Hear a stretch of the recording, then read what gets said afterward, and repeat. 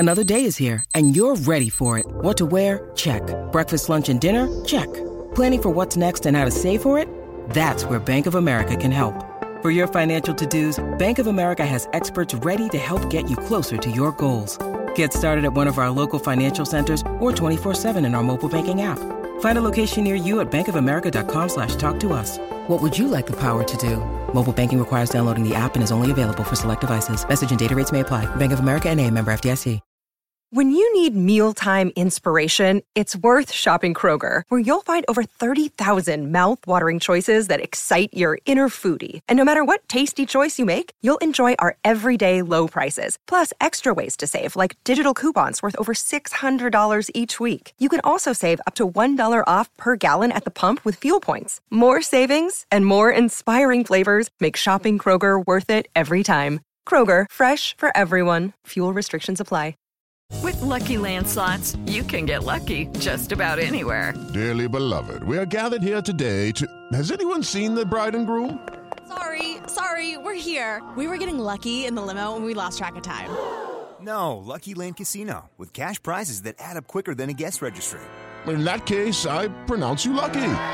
Play for free at LuckyLandSlots.com. Daily bonuses are waiting. No purchase necessary. Void where prohibited by law. 18+. Terms and conditions apply. See website for details. That's last good. night as well. That was good. That was good.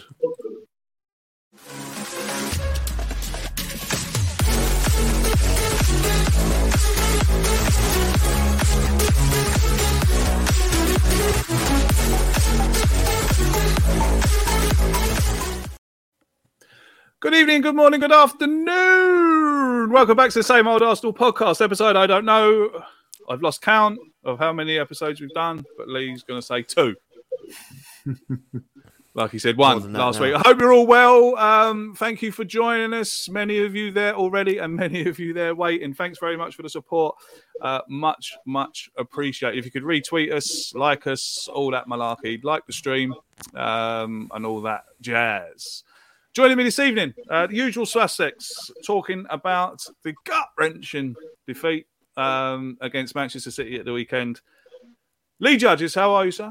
Oh, I'm all good. Thank you very much. Really, really good. Had a lovely holiday, which is now all over. The Christmas tree's down. Decorations. Always a sad day, that is, because you know that the holiday's over, don't you? Like, do you know what I mean? I love it. I love taking it. Get the house back together again. Now, I have a sense of a little bit of depression when that happens and all that. And I can't believe how quick this week and a bit's gone. You know what I mean? I'm going to say this now. It's Christmas Day. It's got to be the quickest day of the year. How quick does Christmas Day go? The actual day. You know what I mean? It's on double time or something. It goes so quick. But it's all over. Back to work tomorrow. Back to normal. But looking forward to Thursday now. Yes, absolutely. Yeah, a cup semi-final to look forward to. Dan, how you doing, mate? Yeah, very good, thanks, mate. Like Lee, goes quick, but for me, I had COVID over Christmas, so it was a disaster for me. So I'm back now on the mend, and Christmas Day was slow, not quick. I've enjoyed watching Arsenal of late, so I'm looking forward to having a chat with you boys, and of course, looking forward to Thursday as well. Yeah, absolutely. Mr. Graham, how are you, sir?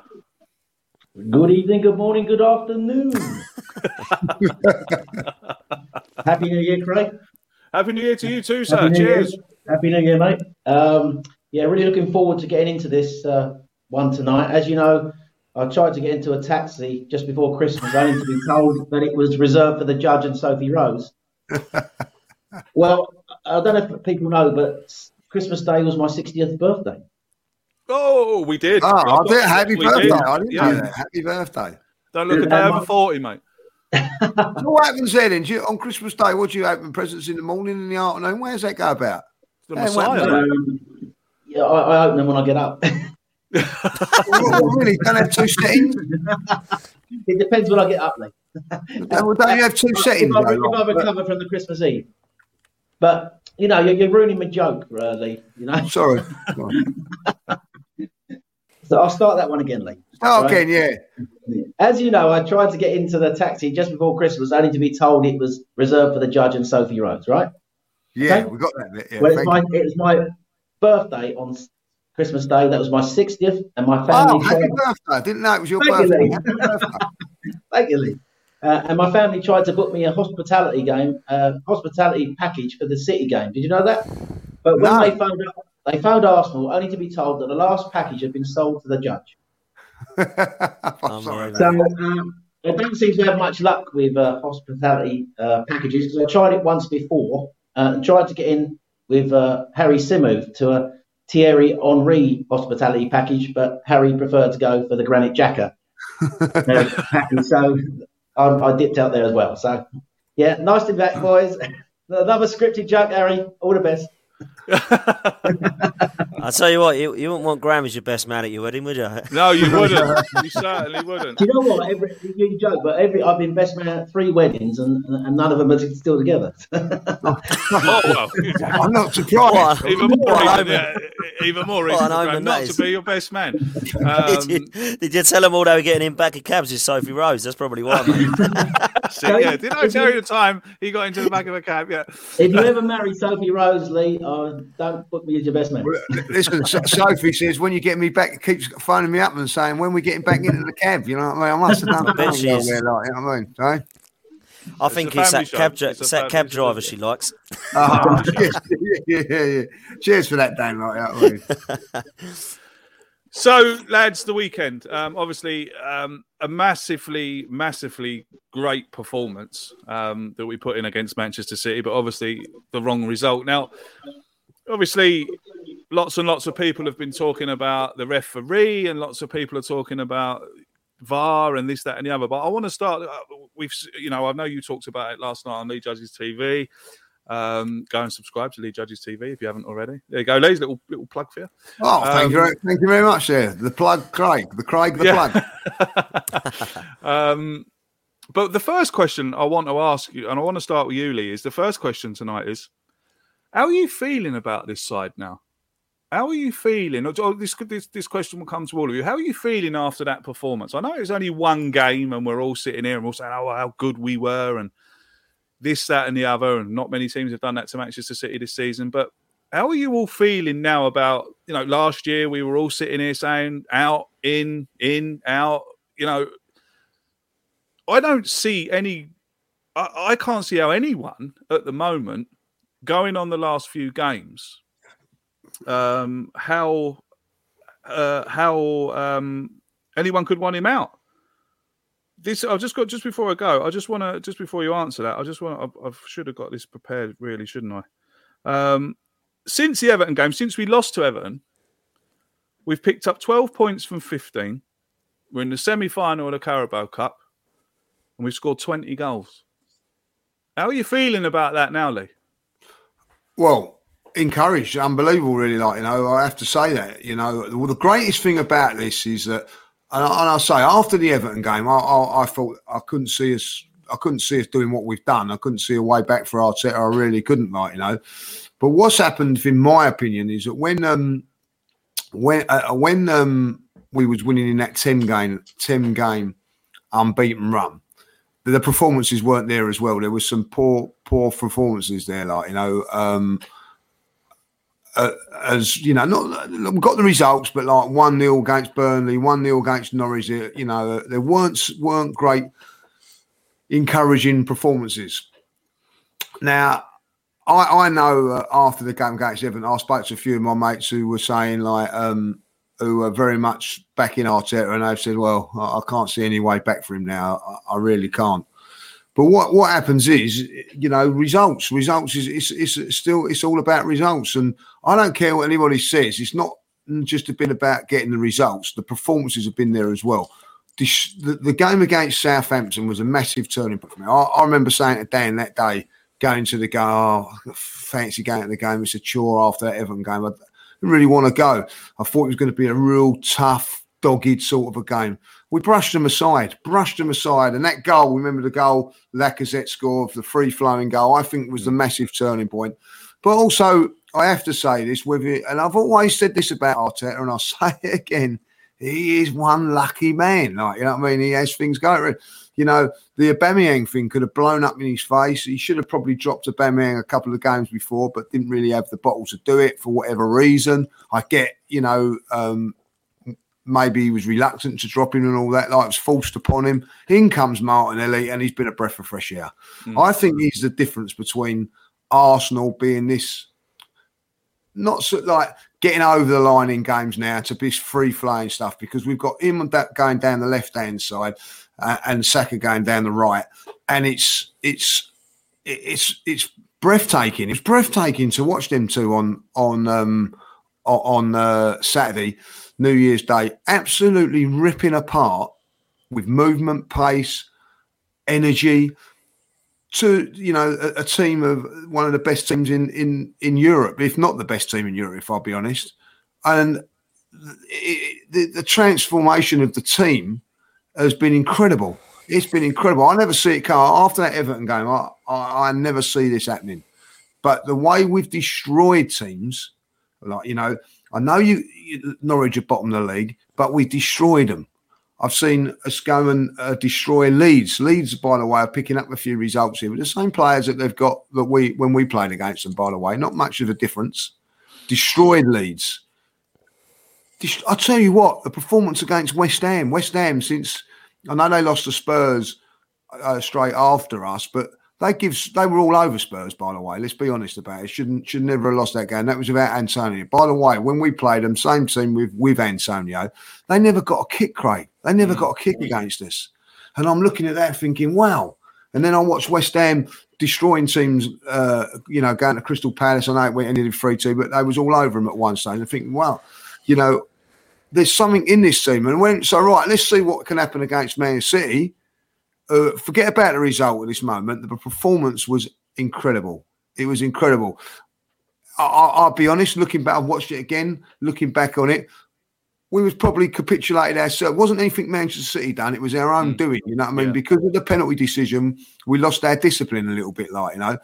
But I will say, when a referee continues to keep giving, and I don't know if anybody have seen it, but the refreshing thing from Gabby Lobonga, I think that's his name, and a couple of, I'll just call him Gabby. What a name that is once you've had a few beers, you know what I mean? Like, you know, but turning round, and it was about, I can't remember, there's another pundit who was saying it. When you look at it and analyse it, the referee refereed two teams differently in that game. Now, I'm not making excuses about it. He refereed differently. In the first half, Saka goes past Rodri. Rodri brings him down. Standard yellow card, tells him not to do it again. When Gabriel does it, standard yellow card, couldn't wait to book him.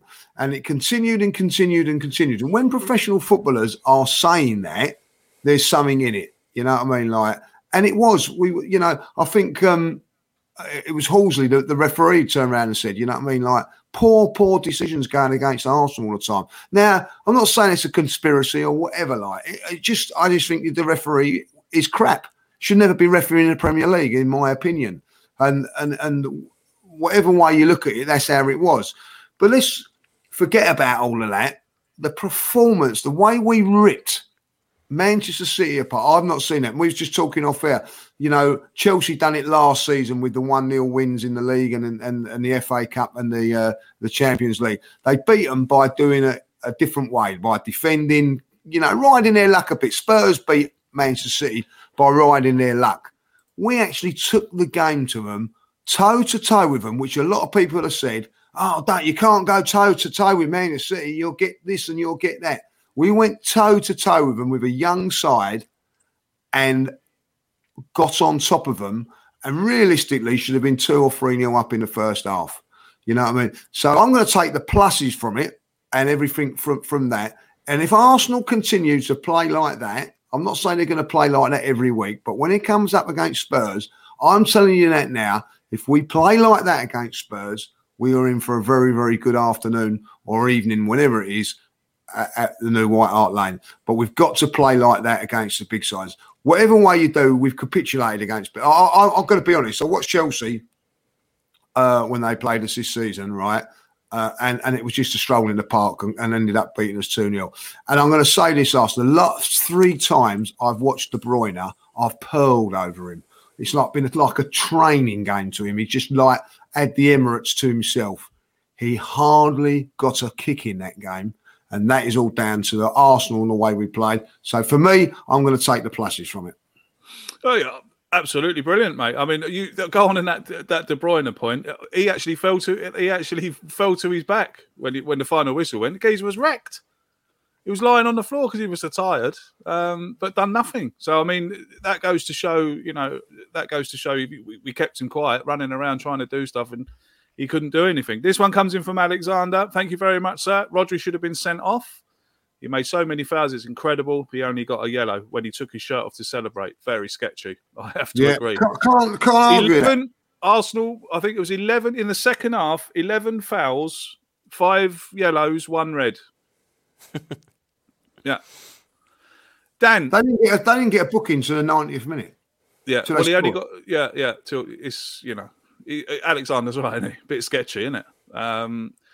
Dan, Lee, we'll come to you with the same question, but I just want to touch on what Lee said there. He said that Arteta is a lucky man, that the Aubameyang thing could have gone, tits up, could have exploded in his face, and Lee is correct. Is he lucky or brave? I think he's a bit. I think it's a bit of bravery. With what, the Aubameyang thing? Yeah. To I come think it's out the right and drop your captain twice. He dropped him against Spurs for being late, and now he's dropped him again. Doesn't look like there's any way back for him. Is that brave or, Yeah, I think it is brave. I think it's the right decision. That's for sure. I think he's made the decision just like Thomas Tuchel has with Lukaku, for the similar sort of stuff, really, just lack of discipline and just unprofessionalism. And I think that's what you've got to do as a manager now. It's good to see, it's refreshing, Craig. We've seen enough player power in this game over the last 10 years. It's good sometimes that you get to see the manager stick up for the team and stick up for the club and stick up for himself. And I think that it was bravery. Where do I sit with the situation at the moment? I think everyone's pretty aware of my thoughts of the last 2 years. It's been horrible, if I'm honest with you. It hasn't been pleasant at all. And I don't think that it's all been down to Mikel Arteta. My fingers were pointing at the board and the ownership a lot more than it was Mikel Arteta.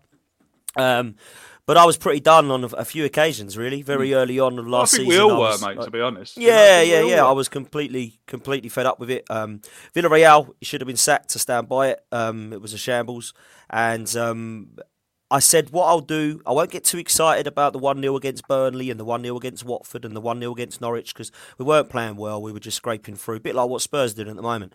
I will judge him on Liverpool away, Man United away and Everton away. And if he picks up 4 points from those, I'll be happy. And we got zilch, 0. And I was like, just get him gone, please. It's ridiculous. We're playing poor. It's really bad to watch and I can't go on much longer than this. Since then, I called out not just the manager to do something better, but I've been calling him out for 2 years. I called out one player that I really wanted to see a lot more from, and I've answered my questions. Martin Ødegaard. I just sat there and I thought, what does he do then? He's not quite nice on the ball. He doesn't score. He doesn't really assist. And I think he assisted 4 in the 2-year period he'd been. And I thought, do you know what? This is unbelievable. So when I looked at him answering the questions, I started to look at what else has been answered from me in the last couple of years. Style of play. I've been crying out for that. Never saw one. Didn't really understand what we were trying to do. A lot of people said they understood what we were trying to do. I couldn't even see what we were trying to do. But I tell you what I've seen in the last five or six games, Craig, is a style of play that is attractive and that is getting the attacking players working in the final third. And I put that down to a couple of things, and Graham will probably be able to touch on this better than me because he is a tactical master in comparison to myself. But I'll tell you what I've seen in the last few games that has really impressed me. And that is passing in triangles on the right and on the left. There seems to me to be triangles on the right-hand side between Tomiyasu, Saka and either Ødegaard or Partey. And then on the left-hand side, there seems to be Tierney, Xhaka and Martinelli. And then what you get in the middle for me is a diamond. And Lacazette's at that tip, Xhaka's at that base, and Partey and Ødegaard are either side of it. And that just seems to be working for me. I love what Lacazette's doing at the moment in terms of his link-up play, and I think he is wearing the armband with a little bit of pride, which is probably the first time we can say that in quite a while. And these young guns are absolutely firing. Let's look at Saka, his performance. I'm sorry, but that is an outstanding performance for anybody, no matter what age you are. When you look at how young this kid is, it was sensational. There's a fantastic photo of him surrounded by 7 Manchester City players, and the only one that I'm worried about is the one wearing the black shirt in the middle called the ref, because the others couldn't touch him. It was unbelievable performance from him and Tomiyasu down that right-hand side. So I'm starting to see a little bit more of an understanding of what style we're looking at. I answered the question, please beat people convincingly. We are. We've beaten Leeds and Norwich by quite a convincing amount of goals. And I wanted us to compete with the big boys. Now, whether or not people agree that West Ham are a big club or not, they are this season because they're in the mix for top 4. So that meant that we had to go out there and we had to compete with them at home. And we did.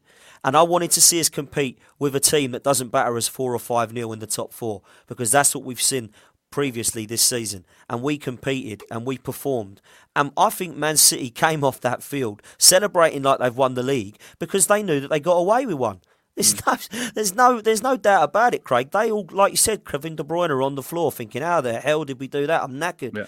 Rodri taking his shirt off, going nuts like he's just won the World Cup for him because he knows that they did not deserve it. Pep Guardiola come out and he said the better team lost. So when we start to look at that improvement and progress, I am more than happy to accept that we are a better team going forward in the last 5 games than we have been the whole of this season. And I agree with Lee. Gabriel Martinelli is a massive part of that. And again, we can't really tell whether Martinelli has always been ready and it's Martinelli proving Arteta wrong, or it's a genius stroke from the manager and he's now said, go on then, you're ready, mate. Actually, I don't know what way it is. I'm just loving seeing this kid play. I've been wanting to see it for a long time. I think he's an absolute breath of fresh air. He does not stop running. And I think the way that he leads by example as a young player actually eggs on all of the others around him. The likes of Saka and Smith Rowe when he does come on, because we've seen him on the bench of late. Ødegaard, of course. And I must say just lastly, we talk about partnerships and individual quality. I thought one player on the pitch was by far the best, and his name was Thomas Partey. He was outstanding. And, you know, you can look at Granit Xhaka's performances and start saying how fantastic he can be. You know, he's still a liability, and we see that again at the weekend. But Thomas Partey was outstanding. Absolutely amazing. So, to answer your question in a nutshell, Craig, yeah, I think things are improving. But this is a big, big month for Arsenal coming up, and it could be a massive month of wow. We're in the Carabao Cup final, next round of the FA Cup. We beat Spurs and we're in the mix for top 4, or it could be we're 7th place out of both the cups, and our season's pretty bleak. So this is a huge 4 weeks for Arsenal Football Club coming up. Graham, you know, what is it that's got better? You know, Dan has, you know, pointed out about the triangles and the diamonds, and you know that obviously is being implemented by the coaches. But what is it for you, Graham, that's got better over the last few weeks? I would take it back to the recruitment. If you think back to the end of August, before he brought in the players that he brought in, Craig, I remember going to the Chelsea game, and do you know what our defence was that day against Chelsea? Say that again, sorry. Our defence against Chelsea that day, when we lost them 2-0 at the Emirates. We had Leno in goal, Chambers at right back, Holding and Murray. And the only regular there was Kian Tierney at left back. So first thing I think they've done really well is the recruitment. The recruitment in changing the defence, they brought in a goalkeeper who, when he came in, let's face it, had been in 2 relegated sides. Everybody had no faith in. And he's proved to be really, I think, an outstanding signing. The way his starting position is high, the way he claims crosses, the way he distributes the ball, that's the first thing. That has had a massive effect on the team, right? He's also brought in a centre-half, Benjamin White, who can play out from the back, who's comfortable on the ball, who's also good off the ball as well. And with Gabriel's formed a really good centre-half partnership. That's another key thing that he's done right. We've now got 2 quality centre-halves. And he's really lucky in that he's got what I would call 4 exceptional young players. And those 4 exceptional young players who are far more mature than their ages are Saka, Martinelli, Odegaard and Smith Rowe. And when you've got talent like that, up top, players who can come short, players who can run in behind, you've got exceptional football players. So he's got that right. But what he's also done well is, I think, as Lee and Dan have touched on, is I think he was holding the team back slightly in the coaching before. He's now given us a structure and a base to play from and allowing these young talents to express themselves. And he's actually put in place plans now, which I think I saw on Saturday, an absolutely magnificent performance, which against a team that is a benchmark. And I think that we are now in this top four race. And I think I agree with Lee and Dan. I think the next month's going to be pivotal. But I don't see anything from the other teams that we need to be afraid of. This is a young team. You've got to remember, they changed direction. In the past, they'd always gone for older players. And we're moving away from that now. We're nailing down young players on long contracts. So the whole focus of the club has changed in the way we're going. And I think, I've seen change of direction on the pitch, Craig, in the way we're playing. We're playing higher up the pitch now. Dan made some good points. I think there are triangles on both sides. On the right-hand side, you've got that Saka works with Odegaard. Tomiyasu is more inverted, but he can come up as well. And then you've got on the left-hand side, you've got Martinelli, you've got Tierney, who's not bombing up high all the time now. It's more Saturday was really disciplined. He was coming up high when he needed to be, but he's working in a partnership with Granit Xhaka. And Granit Xhaka is pressing up high now. And the reason he's able to do that is because he's got the confidence of defenders behind him who are really good one-on-one and good in duels who can play high and have got pace. So, and then you've got the power and the presence of Thomas Partey finally showing itself in midfield. So I think now he's got all the ingredients now of a good team. And I think it started with a good recruitment from me. At the end of that transfer window, we'd lost our first three. We were on -9. And albeit it's taken with a young team, he's assembled a young team, Craig, the youngest in the league. So there's always going to be inconsistency. But I think the benefit is there to be seen now from these young players who are growing in a team. And I think, so in answer to your question, I think it started to go right when they got the recruitment right. In the past, the recruitment, when you think of the players we used to recruit, like Mustafi, Kolasinac, and people like that, he's now got the recruitment right. It's his team. And also a very brave decision with Aubameyang that had to go right. But in a way, it's worked for him. So, and I think that I'll leave you with this thought, and that is last year it was Smith Rowe coming into the team at Christmas that changed the direction of the club, the way he played between the lines. And this year, Dan and Lee are quite right. That Martinelli move now, coming in on that left-hand side, has really galvanised the team. His energy and his quality. But what he does, Martinelli, is, and it's a tactic I think we use really well, is that Ramsdale able to drill that ball out to his feet and he can kill it in an instant. And then he literally, Cancelo, one of the best fullbacks in the league, was made to look really ordinary on Saturday. He was just running past him for fun. And I think, so he's got lucky with one or two things that got his way, but he's earned his luck because he took a massive gamble, changed the direction of the club, brought in young players, and I think it's bearing the fruits now, the rewards for him. Absolutely, I couldn't agree any more, mate. Talking about Martin Odegaard, a couple of you have mentioned him. One thing I did notice at the weekend, although Lacazette's captain, Lee, and he's got the armband on, every instruction that I saw coming from the sideline, or when the ball went out of play, or it was Martin Odegaard that was called over, and it was Martin Odegaard that was given all the instructions. Now, I said a couple of weeks ago that he'd be my outside bet for the armband, but I'm thinking next season. I'm thinking he's going to be the favourite to get the armband, captain of his country, of course. Would you be happy with that? Would you be happy with Odegaard being captain? Because I mean, like Graham rightly says, he's getting better and better every game. And when you see the coaching staff giving the instructions to him, that's got to turn your head a bit. Yeah, I think that there's something in that. I think what the good thing about it at the moment is that where over the last few seasons, we've been really struggling for one captain or one leader. But I see 3 or 4 out there now, and the instructions and the determination from all quarters. Odegaard was one of the players that come off on Saturday when we went down to 10 men, and we changed it a little bit, and I think that's a big thing for me watching the game back, is that we went down to 10 men and we didn't capitulate. We still actually look quite dangerous in going forward and all that, and we defended really, really well, and they didn't run us amok. They weren't all over us, and I think that if we did, we not saying that by losing Gabriel, the standard of central defending shown up there when Holding come back cutting aside. He should have won the header. He didn't, he's not at the level of them two. And that's what we've got to do. We've got to get someone in there that's in and around the same level as their two, i.e. that could be Saliba. But going back to the leading point of view, I think it goes under the radar a little bit, but Tomiyasu leadership qualities are all there as well. Urging them on, doing things, defending really, really, really well.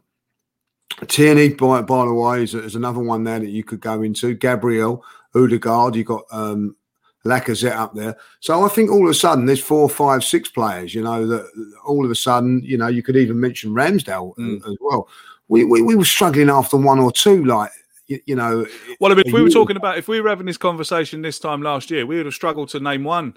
Well, exactly. That is down to good recruitment, as Graham said. We've recruited some good players. Listen, I'm at the moment of feeling that it's with Martin Odegaard. I think it's going to take him. Listen, that's a difficult position that he's playing in there, playmaker. Let's get this right. It's not, people go, it's an easy role. It's a tough role to play. You've got to be very, very good. You've got to be getting into little pockets, and you've got to have the control and to get the ball quickly out your feet and play the passes. It's not an easy role to play. You've got to be gifted to play that role. And he's now just getting his feet under the table. And I think that, he's in a position where he's had to convince a lot of fans that he is the player yet. You know what I mean? And so he's only done it for 4, 5, 6 games. I see a little bit. I see in the game against West Ham last season when we was 3-0, when he took the game by the scruff of the neck and dragged us back there. I thought, we've got a player. But it took him a little while to get back into it, the signing. Don't forget the disappointment of being rejected by Real Madrid. Might have took a bit of a toll mentally and all that, but he's come through all of that now, and he's really buzzing now. Looks a real top player. £30 million. We sold Joe Willett for 20, and we bought him for 30. That's another great bit of business. What Graham was on about is recruitment. To do that was a fantastic bit of business. And I think that.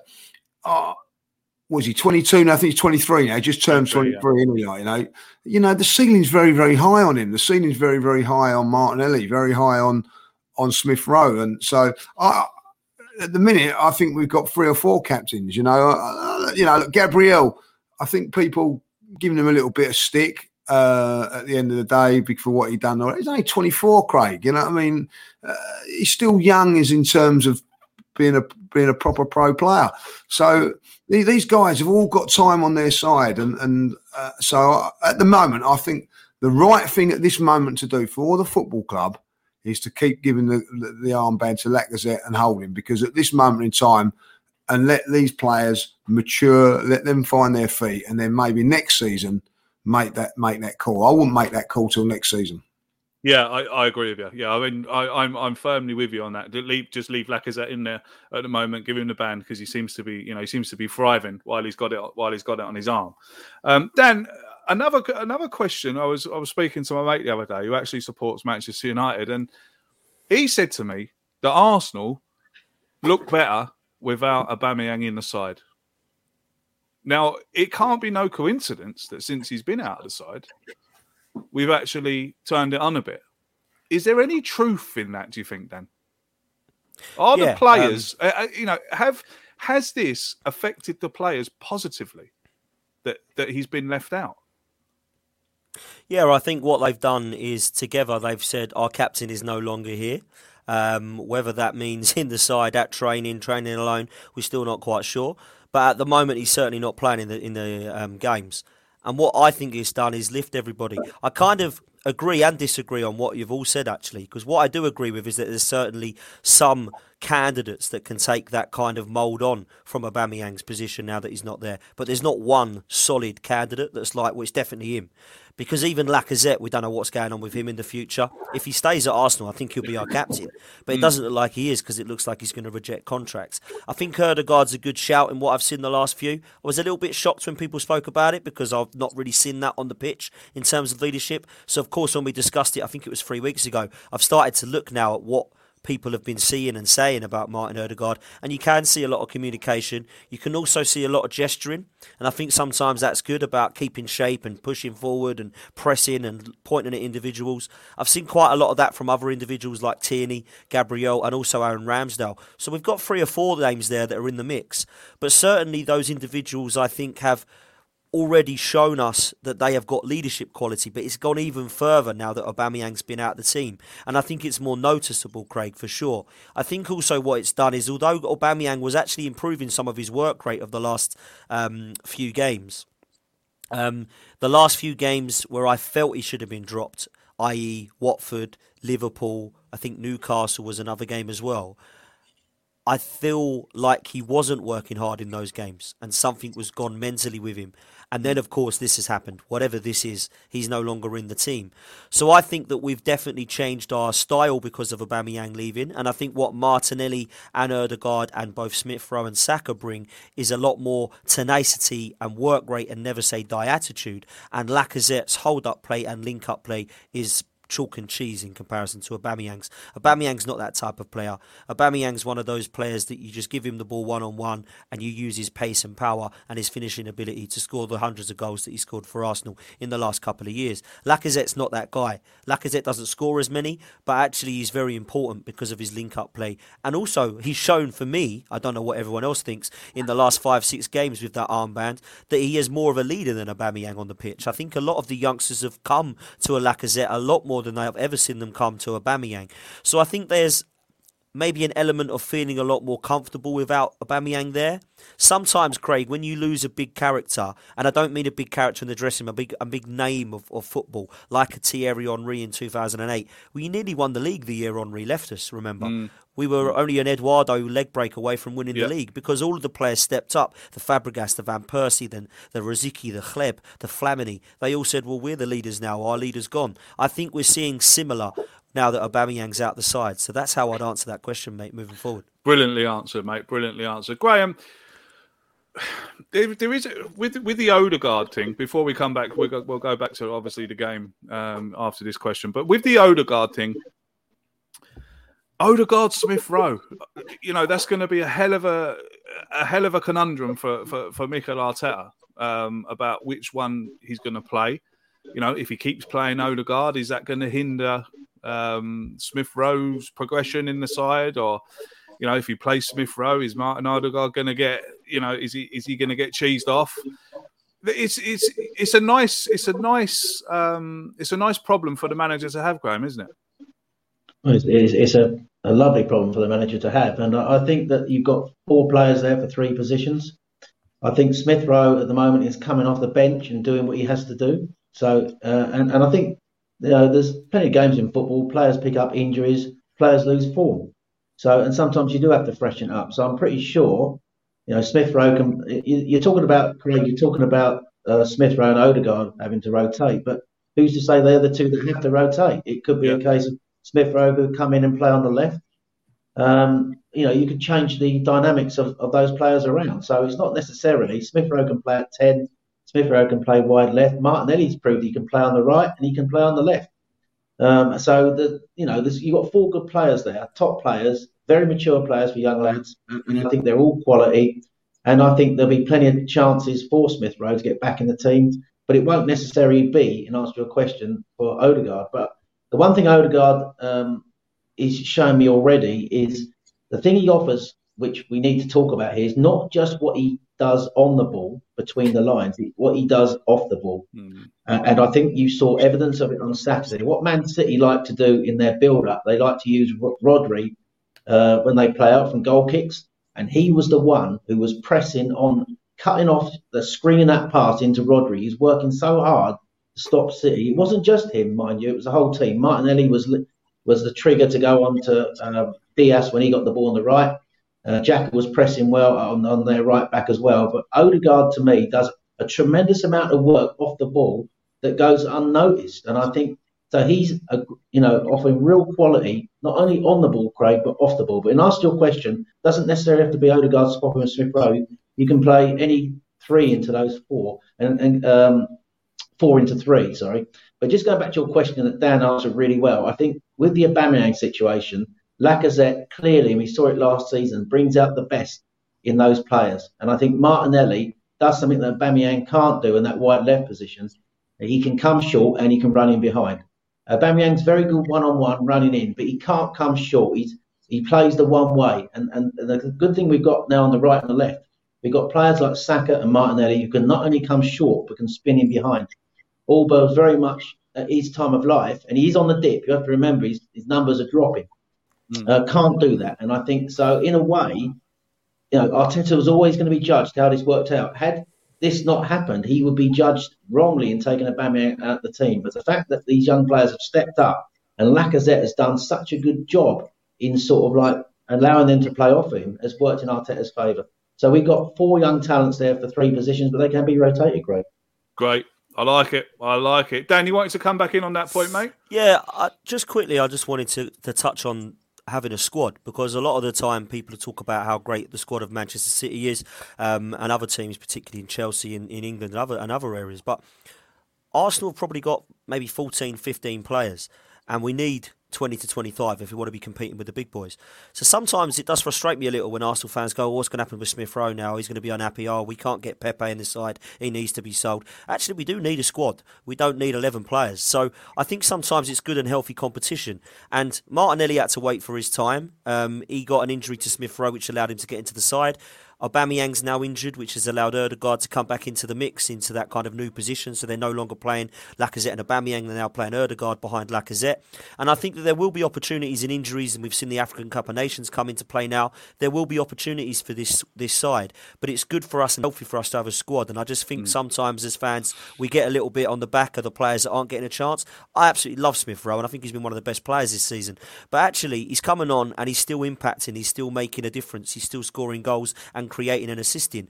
And if he continues to do that, he will get an opportunity where somebody else will drop out of that side. And it might be that against Forest in a couple of games' time, or even Liverpool on Thursday, that Lacazette drops out and we see Martinelli in the number 9 position with Odegaard behind him and Saka and Smith Rowe either side of that. You just don't know. There's opportunities there for these kids to get back in. So I just wanted to make that point on the back of what Graham was saying. And a perfectly valid one, mate. Very well done. I mean, it is something nice to have, that thing of having a squad, because it's been for so long now. We've been watching a team that, you can go back years and years and years. And I said it years and years ago. Because we haven't had a squad, you've had players who are turning up knowing that they're playing every week, and that it doesn't keep you on your toes, doesn't keep you fresh, and it's not good. I don't think for a football club to have that kind of same 11 every week with no one pushing, and especially the young fellas. We all know that a young fella, it happens on a Sunday afternoon. The young fella wants to get on the pitch and he wants to prove himself to the manager, doesn't he?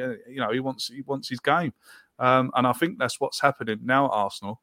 And I think that the players on the pitch are now realising that if I don't play very well, someone else is just going to come up behind me and take my place. And especially with Arteta as manager, because we've seen how ruthless he can be.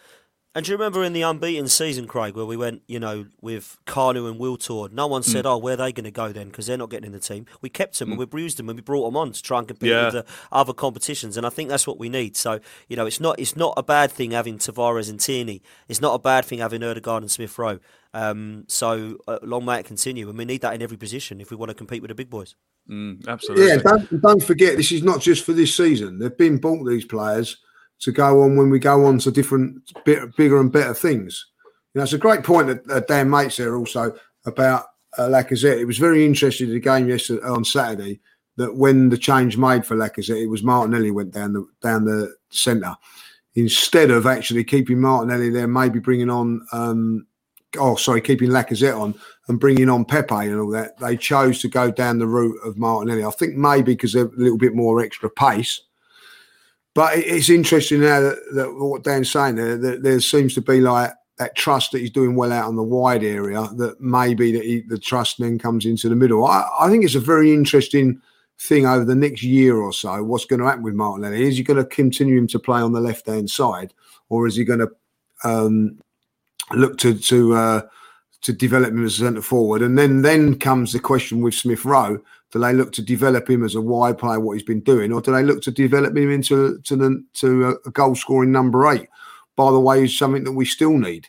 So there's still lots of room and manoeuvres for a certain few players. And I think that one of the jobs that Arteta's got to do is to get these 4 fantastic young players in the team at the same time. At the moment, he's got 3. He's got to try and find a way of 4.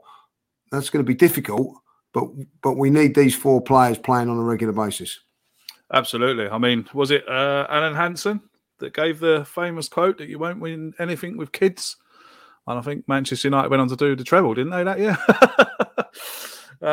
So, we've got the best 4 kids now. Yeah. If you want to include Odegaard in that, but definitely with Martinelli, Smith Rowe and Saka, the best 3 at that age, I think, in Europe at this moment in time. They're that good, these three, you know what I mean? I really do. I agree. There's not a lot better. If there is someone better, there's not a lot better than them in this league at the moment. Listen, keep Graham on mute. He's forgot he's on mute. Like, you know what I mean? So he can't come in. He can't come in. Do you want to come in there, Graham? I want to come in, Craig. Thank you. Just quickly, Lee, just to say Odegaard's only 22. Yeah, so it was 23. Was he 23 just a couple of weeks? 22. Don't matter. I don't matter if he's 22, 23. He's still very, very young. So I'll include him in that, under 23. He's 22 until he's 23. That's how it works. Oh! Don't forget these guys could still be playing under 20. All 4 of them could be playing under 23 football. Yeah. Amazing. Mad. Yeah, that's mad. Pretty mad. Going back to under 23 league, wouldn't we? Going back to the game, I think we all touched on it. Like Arsenal, in the end, a great performance, but in the end, Arsenal beat Arsenal. The same old Arsenal, should we say? Granit Xhaka giving away. Look, I've watched it and watched it and watched it and watched it, and I still don't think it's a penalty. That's a dive. Completely. I think people He's dived to get a penalty. Yeah, Granit Xhaka, yes, has got hold of his shirt, right? I'm not denying that fact. But just because he's got hold of his shirt doesn't mean it's a foul, right?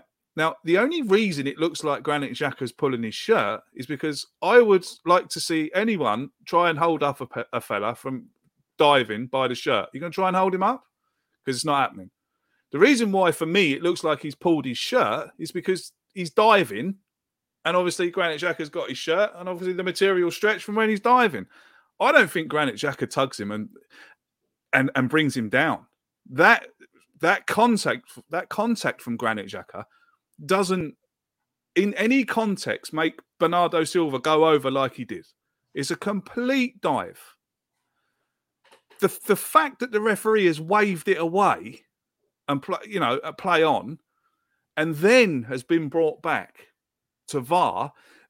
Now, this is where I have a problem, because we had a Stonewall penalty turned down in the first half.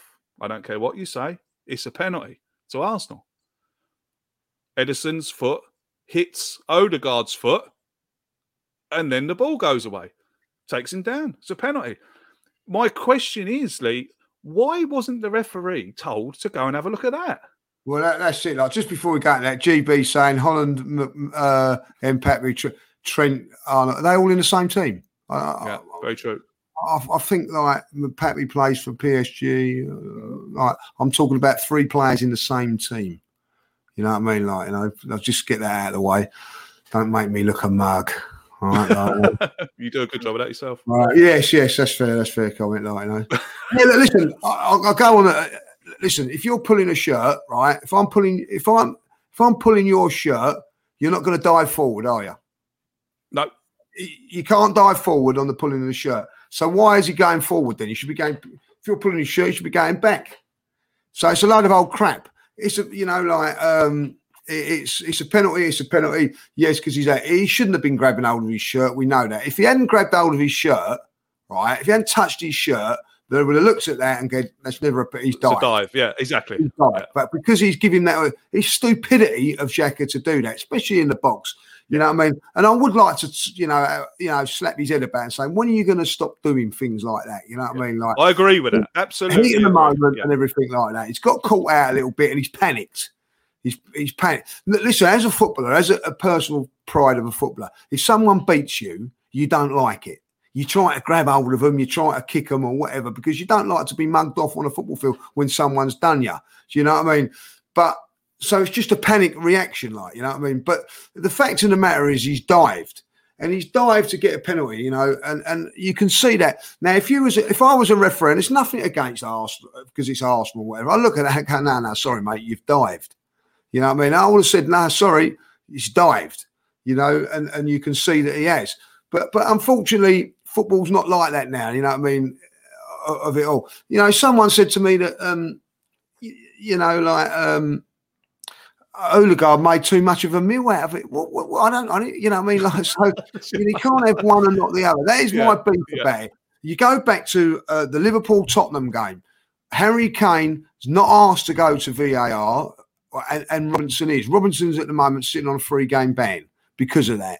That's not right, Craig. It's not right that one player does a worse foul and it's not because of someone's opinion watching a screen. And that's what it is at the end of the day. It's someone's opinion.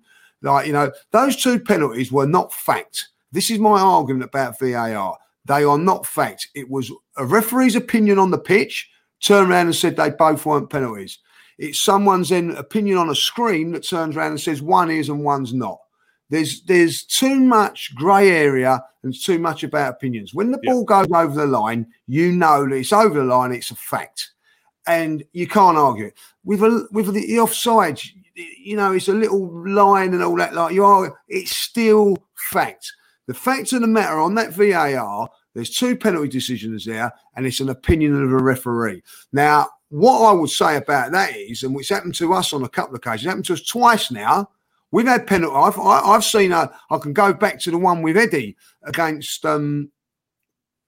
I think it was Leeds in the cup. It's contact there. It's a penalty, but no, not going to give. Not going to go. What about the one at Old Trafford where Harry Maguire pulls back Tommy? Pulls back the shirt. Nothing's going to go back. Not going to go back on that. Yeah. But it's supposed to go back on the Ronaldo one, which was a penalty. Yeah, right. And they've also gone back on that one. But on other occasions, I've heard them turn around and go, "Oh, well, they're not going to go back because it's not quite clear and obvious." You know what I mean? Like. And I don't care what anybody says about that penalty, not me being biased on that. It's not clear and obvious that's a penalty on Silva. It's not clear and obvious, and it's not clear and obvious with the one with Odegaard as well. It's not clear and obvious. But when you're looking at that, and if I was on that VAR, this is where I go into being corrupt and whatever and incompetent. I looked at the first one and I'd have thought, yeah, all right, I'll let that one go. Then when I see that second one, I'd have thought, well, I've let that one go. I've got a bit. I'm in the same channel as that one, so I better let that one go. Oh no, let's have that one. It's total crap. That's what VAR is not there for. And as soon as that referee goes over to the screen, I mean, like when we might give it. Of course he's going to give it. Of course, I mean, like I was here now, I jumped out of my seat. You diving bastard, get up. And when I saw him wave it away, I was like, brilliant, referee. He's seen it. He's dived. Brilliant. We move on. But then he gets called back. Graham, yes, mate. Yeah, I just want to come in and say we're talking about the Xhaka shirt pull. I don't think the penalty was given for the shirt pull. I think the penalty was given for the contact. So. What happened was Silva was really Silva was really clever in that action, Craig. What he did was when he got the ball, he literally went into Xhaka deliberately. Xhaka stuck a slight leg out, dangled a leg, and Silva made sure he went into it. Because if you watch it back, and I've watched it back several times, Silva's going down. Yeah, diving. Exactly. Going down before the contact. Diving from the when he caught Xhaka's leg. But my argument to that, Craig, both just quickly. Sorry to interrupt, but quickly, both were low contact incidents, And if you treated one, as the judge said, if you treated one that way, like you did with the Odegaard, very similar, low contact, you had to treat the second one the same. Exactly. And that's the problem. Exactly. It wasn't. He did pull at his shirt, and Jack has got a history of this. He did it against Brighton in a league game a few years ago, I remember, at the Emirates. He does panic in those sort of situations. That's a flaw in his game. But it wasn't the shirt pull that gave the penalty. They were looking at the leg, and Silva deliberately went into that leg and then dived and cheated. And that is an absolute fact, Craig. And I have to agree. But there's people in the chat here. He said, "I'm not having none of it." He said it was a dive and had none of it. Yeah. But what's happened is then, once he's seen that, they've put pressure on him. And I don't care what anybody's saying, right? On that monitor there, he's not going over there and he's telling him, look, he's done this and he's done that. Instead of watching that monitor, because I watched it the other day, he's in his ear listening to what he's got to say. Just let him go over there and watch it. But once they go over there, you might as well just go, well, give him a penalty. As soon as he said he's going over the monitor, it's a penalty. You ain't going to check. It's ridiculous. I don't even say what is the point of going over to the monitor, because what he's basically saying is go over the monitor and change your mind. Dan, what we're looking for is VAR is not the problem. VAR is not the problem. The problem is the man sitting looking at the screen. There's your problem. And Lee quite rightly says that it's an opinion. Do you know, it's the fella's opinion who's sitting in the studio that he's got it wrong, and that it's a penalty. All I'm looking for VAR is consistency. Now, a lot of people in the chat are saying that the penalty was given for the shirt pull. I even saw the referee signal to one of the Arsenal players that it was for the shirt pull. He was signalling this. Now, if that's the case, fine. But the next round of Premier League fixtures, we should see about 30 penalties on Match of the Day this week, if that's the case. Because it happens every week, 10 or 15 times a game, where people are getting their shirts pulled in the box from corners, from free kicks, and nothing happens. No one's, the players are going down with their arms up in the air. Why aren't they being looked at? Why isn't the VAR fella saying, someone's just pulled the shirt there. You might want to come and have a look at this. Why is that not working? And another thing, when I talk about consistency, is when you watch Chelsea-Liverpool yesterday, and after 15 seconds, Sadio Mane jumps into a fella with his elbow. It's a clear red card. I don't care what anyone says. It's a red card. And it doesn't even get looked at. So it's not VAR for me. It's the consistency and the people that are controlling it. I couldn't say it better myself, mate. I could not say it better myself, Craig. I said that VAR stands for very awful refereeing, and it does. It is bang on. It is very awful refereeing. And I think in the year 2000, on Saturday, the referees telling both Odegaard and Bernardo Silva, get up, mate. Just get up. What you're both doing. In the year 2022, which we are now, I think both of them are penalties. If you look at what the other incidents are of the last year or two, then I don't know why both penalties haven't been given. But it's not really that is it a penalty or is it not a penalty that bothers me, Craig. It's the fact that there's a lack of inconsistency, not just in that game, but throughout other games this season and last season. Since VAR was brought in, there's been more controversy than there ever has been in any other Premier League season. And this was supposed to be what does it. Yeah, and that's a great point, by the way. VAR works in other countries. I said that last night, actually, with Lee. It works fine in the Euros. Yeah. And why do you think that is, Craig? Because we've got the worst officials, mate. That is why it is. They are absolutely shambolic. Lee's right. Stuart Atwell got banned from football refereeing for 4 years for being incompetent. Why has he been allowed to ref Arsenal versus Manchester City? Nobody can answer that.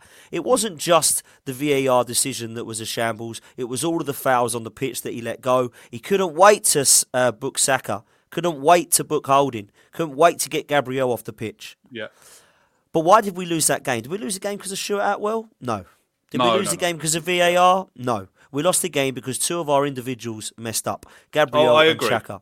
So that's why we lost the game. Yeah. But if we're talking and sticking to VAR, then I think we have to look at what the inconsistency of these officials is about. Because for me, that was shambolic in not just that game. You've pointed to Mane. Lee talked about Harry Kane, who's been playing for 3 games, where Robertson can't play for 3 games now because he's been out because apparently his was a red and Harry Kane's wasn't. We've got a lot of injuries at the moment and COVID and all this kind of stuff. So red cards are a massive, massive thing at the moment. So it's going to have to be spot on. And all I ask is that it's fair and it's impartial. And when I'm seeing one of the referee going up to the screen for Manchester City and nothing for Arsenal, that to me isn't fair. It doesn't matter if he doesn't give the penalty, but he has to go and look at both incidents. He can't decide that one is worth looking at and one is not. And this clear and obvious thing is... I don't get that. I don't understand what that means because nothing I saw was clear or obvious mistakes from anything that the referee had done other than the yellow cards, which you can't come and look at the screen for every yellow card. So both of the penalties I don't think were clear and obvious errors, in my opinion. I don't look at that and think, how has the ref messed that one up? Because there was a lot of pros and cons for it. We're still deciding whether it was or wasn't now. That's not clear and obvious for me. So I think there's a lot of it that doesn't work. In the Euros, in the World Cup, in the Champions League and the Europa League even, we don't have this every game and every week because the officials are a lot better. And, you know, I look at how many of those have we seen now against Arsenal, and I do start to question what's happening here because we can go back in 3 or 4 seasons now with Tomiyasu this season getting stamped on, Tomiyasu getting pulled in the box by Harry Maguire. We've seen Callum Chambers get fouled in the box last season and Socrates put the ball in and then a VAR says that he was actually the one fouling him. Made the foul, I don't get some of the send-ins off. Aubameyang had a situation with Johnny Evans when I was at Leicester away, which was a clear last man foul. Nothing got done there. There's so many over the last few that have just been with Arsenal. That does make me question what's going on there. However, we're Arsenal fans, so they are very, very obvious to us. Maybe Manchester United, Spurs, Everton, Sunderland, Ipswich Town are all in the same boat and they see referee decisions go against them quite a lot and think, oh, are they corrupt against Ipswich Town or Sunderland? Maybe it's just the way fans are. But there certainly is a few that we can name. And if we were to sit down and write them down, Craig, over the last 2-3 years, just alone, I think we'd be shocked at how many decisions have not gone our way. And it is something that I have questioned. Just while you're talking there, I'm thinking back to David Luiz against Wolves. How has he been sent off for that? Unbelievable, wasn't it? He's running back. The player clips his knee because he's running to get the ball. Just because David Luiz was behind, he gets sent off. And the same thing happened a week later and nothing happened, mate. It's shocking. Yeah. Graham. Go on, Graham. What are you saying?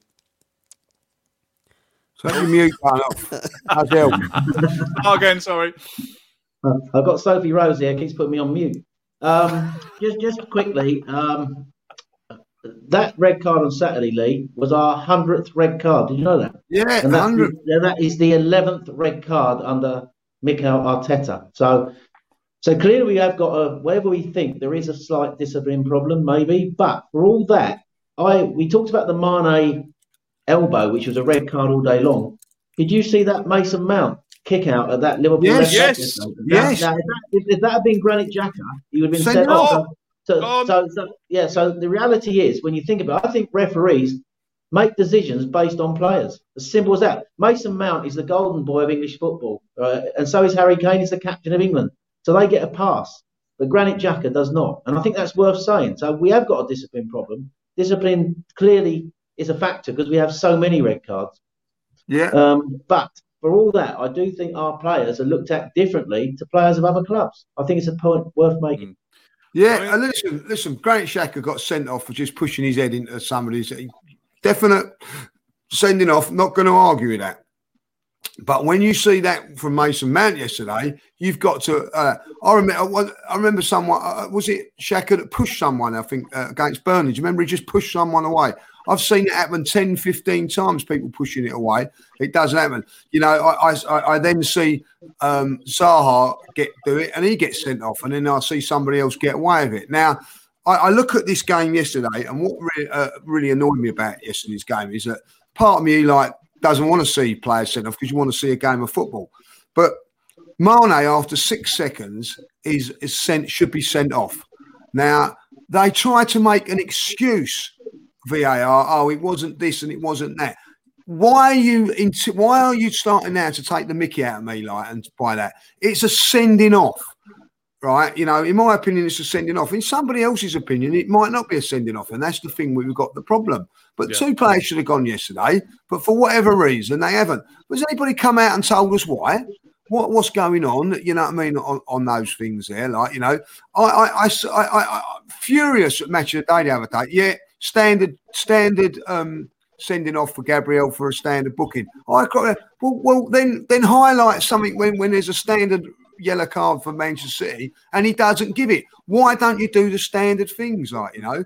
And this is the problem with it. Now, when you go on about Granit Xhaka, and I agree with that, like, has Marnie not got a history of elbows? Has he not got a history? I think it's about the third or fourth time now he's done it. So all of a sudden, it's not. So, but why are they not doing him? And I'll tell you why they didn't do him yesterday after that, because it's money. That is a big, big game. It don't want to be ruined. And I'm sorry, like, you know what I mean? You know, I watched a fantastic game of football ruined on Saturday by a referee, but not being good enough to referee an elite game like that. Not having the bottle. I think it's not having the bottle. I mean, Graham talks about disciplinary there.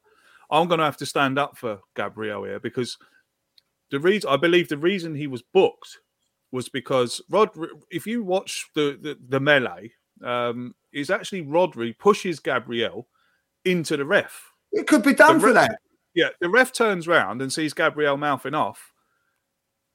I'm not sure whether did he book him after the penalty? No, he booked him after that. He booked him after the penalty. Okay, so it might be. If VAR want to get busy, Craig, why don't they? What, you know what I mean? He pushed him into the referee. You know what I mean? Like, I'm not saying it's a send off, but if you want to get busy, you think, well, get busy on that. You know what I mean? Like, it just seems to me. I'm going to say it's incompetence rather than corruption. Yeah, I've also got to say, Lee, I mean, the second one. I mean, the second tackle. Was that a booking? Was it a booking? If he's letting Rodri off for the same thing in the first half on Xhaka, which he did do, Xhaka went past him and he brought him down. And he went up to... I was there. It was right down their side. I don't know if you remember it in the first half. He got in between two. Rodri put him down. The referee turned around and said, right, no more of that. You know what I mean? Yeah, but he didn't do that. He could have done that to Gabriel and said, look, you're on a booking last... Couldn't wait to get it out. But what made it even worse... What made that even worse was that Holding come off and his first tackle after 1 minute of being on the pitch, he booked it. The yellow card, like, and I didn't even get. I think it was who played today? Man United. McTominay come flying in, made a tackle. He's gone straight there, yellow cards. You know what I mean? Like, so what I'm saying is, it's not just Arsenal. You know what I mean? Like, Man United today, we'll look at that and go, well, McTominay, all right, I've done exactly the same as what Rodri's done. I've got booked for it. He hasn't. And that, what else it does? Do you know why, though, Lee? Do you know why? I think he's booked? And listen, I thought to not book Rodri was a disgrace, and to have to take his shirt off for him to have to book him, I thought was a disgrace. But when he's just told the ref to F off and dissent and all that, he's just waiting. He's waiting. Of course he is. He's waiting and waiting. Go on, foul someone. I'll send you off. Foul someone. There it is. Off you go. Because he's told Rodri ain't been swearing at the ref, has he? So the ref's looking, thinking, how many fouls has he done? They do it very well, Manchester City. Look, they do it well. They've been doing it for and all of a sudden now Rodri's doing it and all that, like, you know. And I mean, listen, I think it was bad from Gabriel personally. I think it was foolish being immature. I think we've got he lost his head. Exactly, great. He lost his head. And he has to stop that. And there is a discipline thing there with some of our youngsters. There's going to be because we're young, and I think we do need to improve on that. The only one thing I do want to say, Dermot Gallagher apparently came out today on Sky. He's unbelievable as well, isn't he? And he's basically said that the reason that he stuck up for the ref not sending Mane off because it was only 6 seconds into the game and it would have ruined the spectacle. Now, I'm sorry, but it ruined the spectacle on Saturday for Arsenal. I can't get him out. I don't ever want to watch a bloke like that because that's not refereeing. It's not refereeing. I had to turn off. They're earning a living. That Gallagher, by the way, is earning a living out of being crap as a referee. You know what I mean? And it's the same for that Peter Walton. They're earning money. I can't tolerate watching people like that trying to stick up for crap. You know what I mean? Like, say it how it is. You're on telly, say it how it is. It's a sending off. Do your job what you're getting paid for. They're puppets on a string. You've got Gallagher at Sky Sports and you've got that Peter Walton. on BT Sports. Now, we were downstairs while I was watching that game. He came on, and I said to him, he was waffling, "Get wasn't that he, Craig? TV turned over now." I He said, was "Otherwise, this waffling, remote he was. control was going through it. Get it off." And she said, "All right," trying to turn it before he was with you, waffling, wasn't he? You know, I can't have them all that. You know, and I'll tell you something now. I'm going to say this now, right? And anybody out there get to watch it, like a series called Ted Lasso. I've been watching it all over the New Year. It's absolutely fantastic, right? But they even give a little bit part in there to what's his name? The referee that I can't stand with a bald head. What's his name from the Wirral? Oh, Mike Riley. Mike Dean. Mike Dean. They give Mike Dean a little part in that. What does that tell you? Because he's an arsehole and fucking useless at refereeing. For people who are listening to this on audio, the teeth are out. The teeth are out. He gets the part in a program, right? I had to mute it for a second, like. The reason he's getting, you know, so that let's be controversial. I get a career after this refereeing. These refs are getting, you know, they're shit, and then they're going to go and make more. Dermot Gallagher sits on there and earning a living at what he's saying. He's pathetic. And I think over the years, what we've seen as well, lads, over the years, not just this season, this goes back to Mike Riley at Old Trafford ruining us. It goes back to sending Oxlade-Chamberlain off and Kieran Gibbs off, getting them misidentified. Graham Powell gave someone 3 yellow cards before he sent someone off, and now we're seeing this shambles as well. You know, we've had some absolutely shambolic referees over the years, like Andy D'Urso, David Edery, Graham Powell. How bad are these officials? And they've not got any better. I used to referee me, the thing from Trin. He was useless then and he's useless now.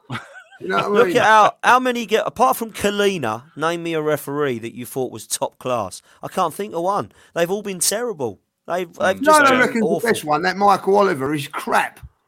What about Clattenburg? I thought he was all right. He was all right. Howard Webb as well. A lot of people gave him stick. He weren't too bad. Oh, Howard Webb, do not. He was Manchester United's 12th man every game they played. Yeah, he was, but I thought he was quite a good ref. But he was, unless he was at Old Trafford. The big black fella's name, like it was like built like. Can't say things like that, Lee. Do you know what I mean? Like Uriah Rennie. Uriah Rennie. He was a decent ref. Yeah. Like, you know what I mean? Like, yeah. No, he was decent. I never thought he was that bad. Someone just said Paul Durkin. Don't get me on about him. Do you remember that game at Anfield when he Durkin. sent off? He sent off the fella that's manager of Rangers now. Do you remember that? We was winning 2-1. The Dutch fella played for Arsenal. Sent him off when we was winning 2. The Dutch player who played for Arsenal. Graham. Van Bronckhorst. And then Freddie Ljungberg goes round the goalkeeper, goal scoring opportunity. He just books him. You know what I mean? Like, you know, corrupt. Been corrupt all the way through. Like, you know what I mean? Uriah Rennie though weren't a bad referee. I'm sticking my neck out on him. He weren't bad. And what was the other one from the northeast with a big head?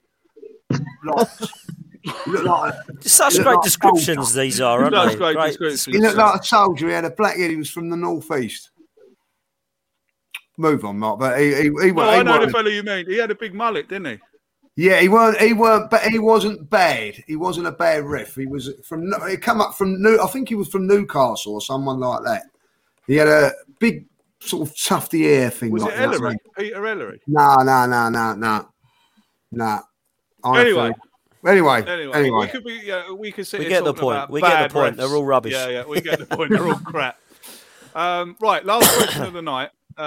Just before we go on to get a prediction for what's going to happen during the week at Anfield. We're at home first, aren't we? What's going to go happening at the Emirates in the first leg of the Cup semi-final? Lee, a yes or no answer for all of you. Mikel Arteta's contract's up in 18 Jeff Winter. months. Well done, Nigel. Yeah, Nigel. Well done, Nigel. He was not bad. Nigel, the boy. Yeah, Jeff Winter was all right, actually. Well done, Nigel. My description was perfect. He was. He did. He ate a few pies, I think, that Jeff Winter. He's definitely from up north. Arteta's contract up in 18 months' time. If I'm pushing a contract across the table to him now, would you want him to sign it? No, Not yet. Interesting. I'm not convinced yet. I'm still not convinced. I'm liking what I'm seeing at the moment, but I would wait to see where we are at the end of the season. Okay. Dan? I'm with Lee. I wouldn't get him to sign it yet.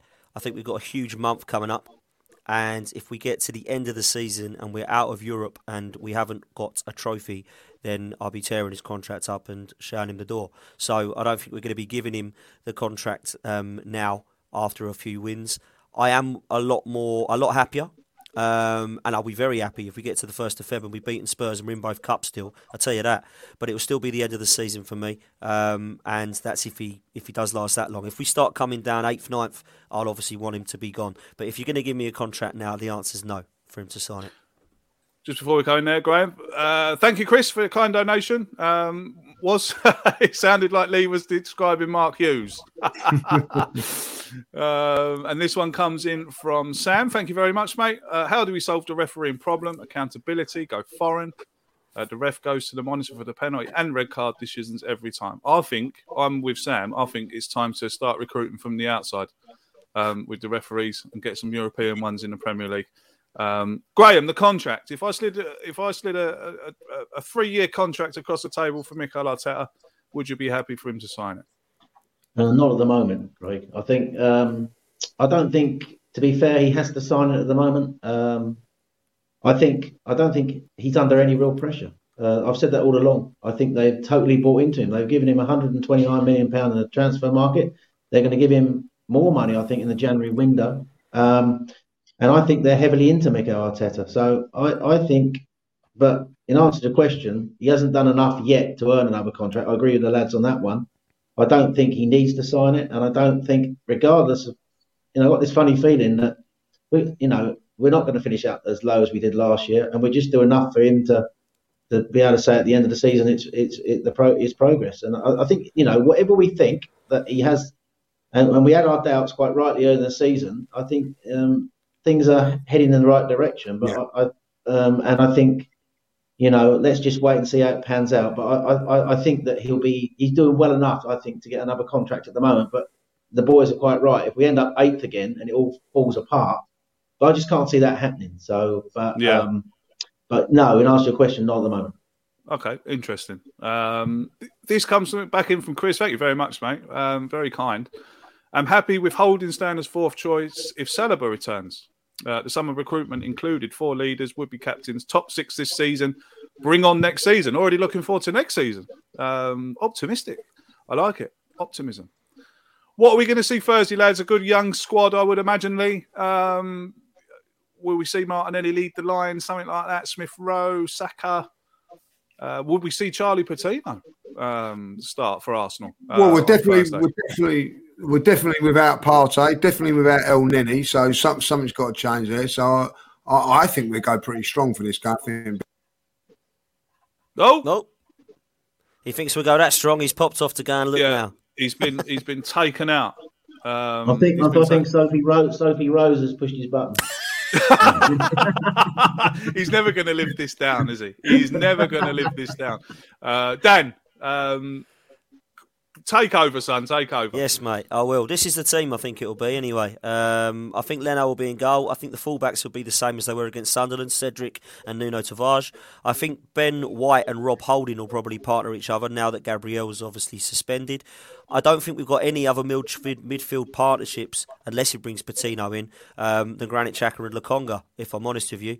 So I suspect that will probably be the midfield pairing. And then it gets interesting, Craig, because Eddie Nketiah, someone, there was a rumour that he might be tested positive for COVID. If that's not the case, I think he'll start up front because I think he was his hat-trick against Sunderland warranted that start instead of Lacazette. And then it's going to be interesting. Is he going to go with Ødegaard, Saka and Smith Rowe? Is Martinelli going to come into the side? There's going to be a few youngsters. I don't think Balogun will start because I think that he was quite poor against Sunderland, personally. So for me, it's going to be interesting to see what he does with that front lineup. But I don't think it's going to be a load of kids. I don't think Balogun's, Patino's, Amari Hutchinson's, nobody like that's going to come in. It's going to be, I think, a little bit of a mixture, which I think we can afford to do. We've got to do this the right way round now. We've got Forest on Saturday where we can play the Ballagans and Patinos if we want to. But for me, we've got to make sure that we handle this well in terms of team selection over the next 4 games, because we've got a North London derby that's not too far away, but also we've got to try and get through this Carabao Cup fixture over 2 legs so that we can be in the final of the Cup. Because for me, I think our team will be stronger than Liverpool's because they're depleted. They've got no Salah and Mane now because of Africa. Alisson's got COVID. Firmino has. Matip has. So that means they are depleted. For me... But they've got some good youngsters, mate. They've got some good... They have got some good young players. But so have we. So let's see who's got the best youngsters, I think, Craig. I'll answer the question. Yeah. I think we said that the last time, didn't we? In that epic 5-5 draw. That was mental. Up at Anfield. That was a superb game. Horrible way to finish that game, obviously, on penalties. But both the teams that night were outstanding. Graham, what do you think is going to happen Thursday? Well, I think it's a cup semi-final. It's Liverpool. I think we've got to go as strong as possible. Simple as that. I want to win it. I want to win this trophy. Look, I think that Leno will definitely play in goal. I think because he's the cup goalkeeper. I think that Holding has to come in because Gabriel's suspended. Otherwise, I would have gone with our strongest back 4. And I think I would rather play Tierney instead of Tavares. But I think Tavares will play. I agree with Dan. But I think I would play Tierney. And to be honest with you, I'll play Lacazette up front. I don't care that Nketiah's got a hat-trick in the last game. This is a cup semi-final. Yes. It's a great chance of winning the trophy. I think we should play our strongest possible team and play the front line that's working. The front line. I don't think he will. I don't think he will, though, Graham. But I agree with you. But the reality is, you can't take Liverpool lightly just because they haven't got Salah and Mane. When they played Leicester, they were 3-1 down at home with a skeleton team. Not their strongest team, and they still got through. They've still got great players who they can bring in. So if we go in with this sort of mentality, well, Nketiah's our Carling Cup's centre forward, and we won't go strong at left back. We'll give Tavares a game because he's been playing there all the time. We're forced to play Holding admittedly because Gabriel's not fair. Or even if we let Tommy Asu out and played a different right back, that's a massive mistake. This is a cup competition. We're 2 games away from Wembley and possibly winning a trophy. And I think, and I got this funny feeling that Tottenham and Arsenal have got the best chance of getting to the final for the simple reason the other 2 teams have got massive problems in their squad and they're in Europe, so they are going to more likely to rotate. So I think that we have to go as strong as possible. And I'll be honest with you, I just don't want to change the back line too much, and I don't want to change the forward line too much because that's what's got us our success on the field in the last few games. He has to make 1 or 2 changes, admittedly, because Partey's gone, so Lukonga's got to come in, and Gabriel's suspended, but Holding's got to play. But apart from that and playing the goalkeeper, I'll play our strongest 11. Talking about, I kind of agree with that. I like what you're saying, Graham, and I would do the same. I want to win this trophy. For me, for me, growing up as a lad, you play football to win trophies, and I want to see Arsenal winning trophies. That's what it's all about. But Dan, has this fixture come at a bit of a bad time? Is he will Arteta in the back of his mind be thinking that he's got a North London derby in between these two games? So is he gonna rest his more senior players? Is he gonna let the young fellas, loose, so to speak? It's the busiest month of our season, to be honest with you, because we're out of Europe. But I don't think it's come at the wrong time, Craig, because we're playing well. So we're in form, we've got confidence, and I know that we didn't win on the weekend, but actually we played well, and I don't think it would have knocked their confidence so much. I think the players would have left feeling more disappointed in the fact that we lost in that way as opposed to us being just dreadful. It's the only game at the Emirates I've seen, actually, in probably 15 years where we lost the game and the fans were absolutely going nuts at the end, clapping them, giving them all confidence, which is great to see. It means that there's a connect now between fans and the players. Just to interrupt there as well, Dan. The fans were brilliant at the weekend. The Emirates, the Emirates on Saturday is what I want the Emirates to be against Burnley, Norwich, Spurs, United. That is the pinnacle of what the Emirates Stadium should be. I thought it was quite an intense atmosphere and quite an intimidating atmosphere as well for Manchester City. It's about time that stadium was used as a place where people are going to come to be intimidated, not just by the fans, but by the way we play football as well, And I think if the players keep playing like they are, the fans, are really going to get on side, and they will, it will be an intimidating place to come. But one other thing I was going to say there, Dan, for the first time in a long time, I saw 11 gutted players at full time. Yeah, I haven't 100%. seen that for a long, long time. When we've been away to teams where Mertesacker's had to get Mercer Ozil to go and clap the fans, or players have walked straight off the pitch, or at the weekend, I saw 11 knackered, gutted players, and that's all you can ask for. 100%, mate. And I just wanted to say a couple of things on that, because I feel like now we have a team that the fans are not just connected with, but the fans like. I can actually say there is probably 2 or 3 players that I'm like, take or leave. The rest of them, I'm really bought into them. Ramsdale, Tommy Asu, Kieran Tierney, I absolutely love. Gabriel, Ben White's really impressed me the last few games, and he stepped up his game. I like Lokonga from what I've seen. Nuno Tavares come in that time for a few games and looked good. I've been really impressed with Ødegaard the last 5 or 6 games, and of course I love the youngsters in Saka, Smith Rowe and Martinelli. That's a long time since I could say that many players that I was really bought into at the club. So that is credit to Arteta and Edu off the field. I think off the field they've been really good, and I think it proves that they do understand what it means to wear the shirt, and they're looking at a certain mentality of player that can not just do well on the pitch but connect with the fans and understand what it means to wear the shirt. So that has certainly improved. I think that then connects with the fan base, and the one thing that people haven't actually touched on too much, and I think maybe people have forgot but we need to take into consideration, we ain't been allowed into the stadiums for so long. So now it's been so good when we have been there, even more so, and I think what that has done is it counteracted on the players as well, because they've realised, wow, we have missed you not being here. So I think that's definitely put a buzz into the stadium. I've been to home and away to every game this season apart from Old Trafford and Burnley away, and everything else that I've been to has been an immense atmosphere, home and away. The fans have been outstanding, and I think that we've started to see a lot more of a lift at the Emirates this season, more than I ever have. I've not seen that in a long time. And the credit to the fans has to be, we actually haven't seen many great performances at the Emirates this season. We've been really good at home, but we haven't seen oh my God, outstanding performance. I remember scraping past Norwich, but the fans were brilliant. Scraping past Watford, fans were brilliant. Newcastle. It was only really the last few games at the Emirates against Southampton, West Ham and Man City that I've looked at everyone going, wow, your atmosphere is just as good as it was against Norwich at 1-0, but we're really enjoying this performance at the moment, and I think that lifts it. The last couple of things I want to say, because I know Lee's had a power cut, but he's back now, is I think apparently Eddie's got COVID, so he's going to be out.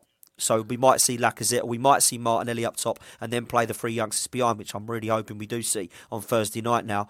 But the Nottingham Forest game, they're saying, could actually be cancelled because they've just had their fixture cancelled, Nottingham Forest, due to COVID problems. Right. So watch this space. We might not actually have this many games. But to answer your original question, Craig, it might not have come at the best of time, but I don't think there's a bad time this season because we're out of Europe. So it is going to be a bit more of a fixture pile-up due to the Cups. But we have got enough players, in my opinion, to rotate a couple of positions or keep it fairly strong and still have the confidence to go through both competitions and have a strong side to play against Tottenham in the North London derby. So this is a huge month for Arsenal. Sam, thank you very much for your kind donation, mate. I think he's going on what I've been saying. We don't have the luxury of turning our noses up to any domestic cup competitions at the moment, and I totally agree. Lee, just before you got cut off there, I was saying that it's a trophy I want to win. Growing up as a young lad, playing football, you played football to win trophies. I don't like seeing the Carabao Cup get its bad name for playing youngsters and things like that. I want to see Arsenal lift this cup. I was just saying to Dan, I was going to get your thoughts on it. There's a North London derby, obviously, in between the 2 games. Will that hinder Mikel Arteta's selection? No, I agree with Dan. I think like the Notts Forest game looks like it could be called off. Don't know. If it isn't, it looks like Forest are going to have to play a very, very understrength team or forfeit the game. I don't know what's going to happen with the cup games because last season when teams got COVID, i.e. Orient against Spurs, if you remember rightly, they had to forfeit the fixture. So I don't know what's going to happen there. I don't see Forest forfeiting it, so they're put out a weak side, so I don't know. So I think at this moment in time, just play it game by game, strength by strength. You don't know what's going to happen the following week. So I would go strong for this game with only changes that you've got to make. I really do. I think Smith Rowe comes in to maybe give Saka a break, or Martinelli, one of the two. As Dan said, I don't think Eddie will be fit. So maybe this is the time to see put Martinelli up there alongside Smith Rowe and Saka and see if that works. I don't know, something to do there. But, going back to the League Cup, I think that, I do think you play lesser sides early on if you can afford to do it. But ultimately, there's three massive clubs there, aren't there, like in Liverpool, Arsenal and Chelsea, that are in the semi-finals. So, that have all won trophies over the last few years.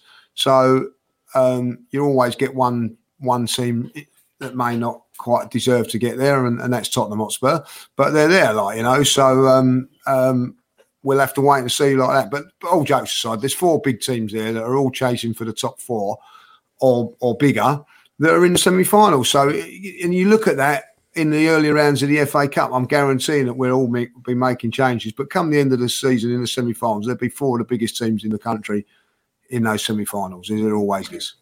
I do apologise. I have got it wrong. It's the Nottingham Forest game that was supposed to be in between the two of them, not the Spurs game. My apologies. I got those two mixed up. Lads, it's been an absolute pleasure to have you here this evening. And talking Arsenal with you is always a massive pleasure on a Monday evening. Thank you very, very much for your valued input. I'm sure everyone in the chat and everyone who listens and everyone who watches would agree. Dan, thank you very much for your time this evening, mate. Thank you very much indeed. Thank you, mate. It was a pleasure, as always. Really enjoyed that, guys. It's great to be back, man, on Same Old Arsenal. It really is. So, it's good, isn't it? It's a good feeling. It's a good feeling. It is good. It is good. Graham, did you want to come in on something? Yeah, I want to come in, Craig. Go on. Just to let you boys know that my Secret Santa turned up for Mark. and he obviously the cheese didn't turn up, so I reckon that they didn't deliver that because I put cheese in the post. But I think I sent him he's a Star Trek fan, is he, Dan? I wanted to get him a captain's log, so I sent him a chocolate log.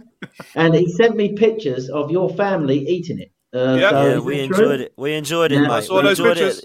We enjoyed it at the Emirates, mate. So thank you very much for that. So I'm glad that turned up. So it wasn't secret, but he got his present in the end. Great being back talking to the judge, yourself, and Dan tonight. And obviously I missed Harry tonight because I would love to see him defend Granit Xhaka tonight on that tackle. Yeah, that would have been good. All right, that would have been good. But I think I've done quite a good job of that. I think he's gone into hiding, hasn't he, Harry? Yeah. I'm not going on there tonight. No way. No, I'm not coming on. I've got work. Judges, thank you very much, mate, for your no problems. Got to go and sort my telly out now. Soon about the darts because I've had a bloody haircut. But really enjoyed that. Good to be back, and see you next week. Yeah, absolutely. We will see you next week. Amanda, you saw the show. Some of you may have saw on the show last night. Amanda's joined the team. She's going to be doing her own show every week. I believe she's going to start on the 14th of January, and she is going to be doing a little bit of a Spurs preview for you all. I think she's got a couple of Spurs mates, if you can call them that, coming on with her to talk about the game. So that should be good. That'll be on the 14th of January. We'll be back next week, as per, on Monday, 8 o'clock or 9 o'clock. We'll see next week what time we can all meet up at. Thank you very much for your kind donations. Very much appreciated. Until we see you again, take care of yourselves and each other, and up the Arsenal. Sports Social Podcast Network. Okay, round two. Name something that's not boring. A laundry? Ooh, a book club. Computer solitaire, huh? Ah, sorry, we were looking for Chumba Casino. That's right, ChumbaCasino.com has over 100 casino-style games. Join today and play for free for your chance to redeem some serious prizes. ChumbaCasino.com. No purchase necessary. Void where prohibited by law. 18+ terms and conditions apply. See website for details.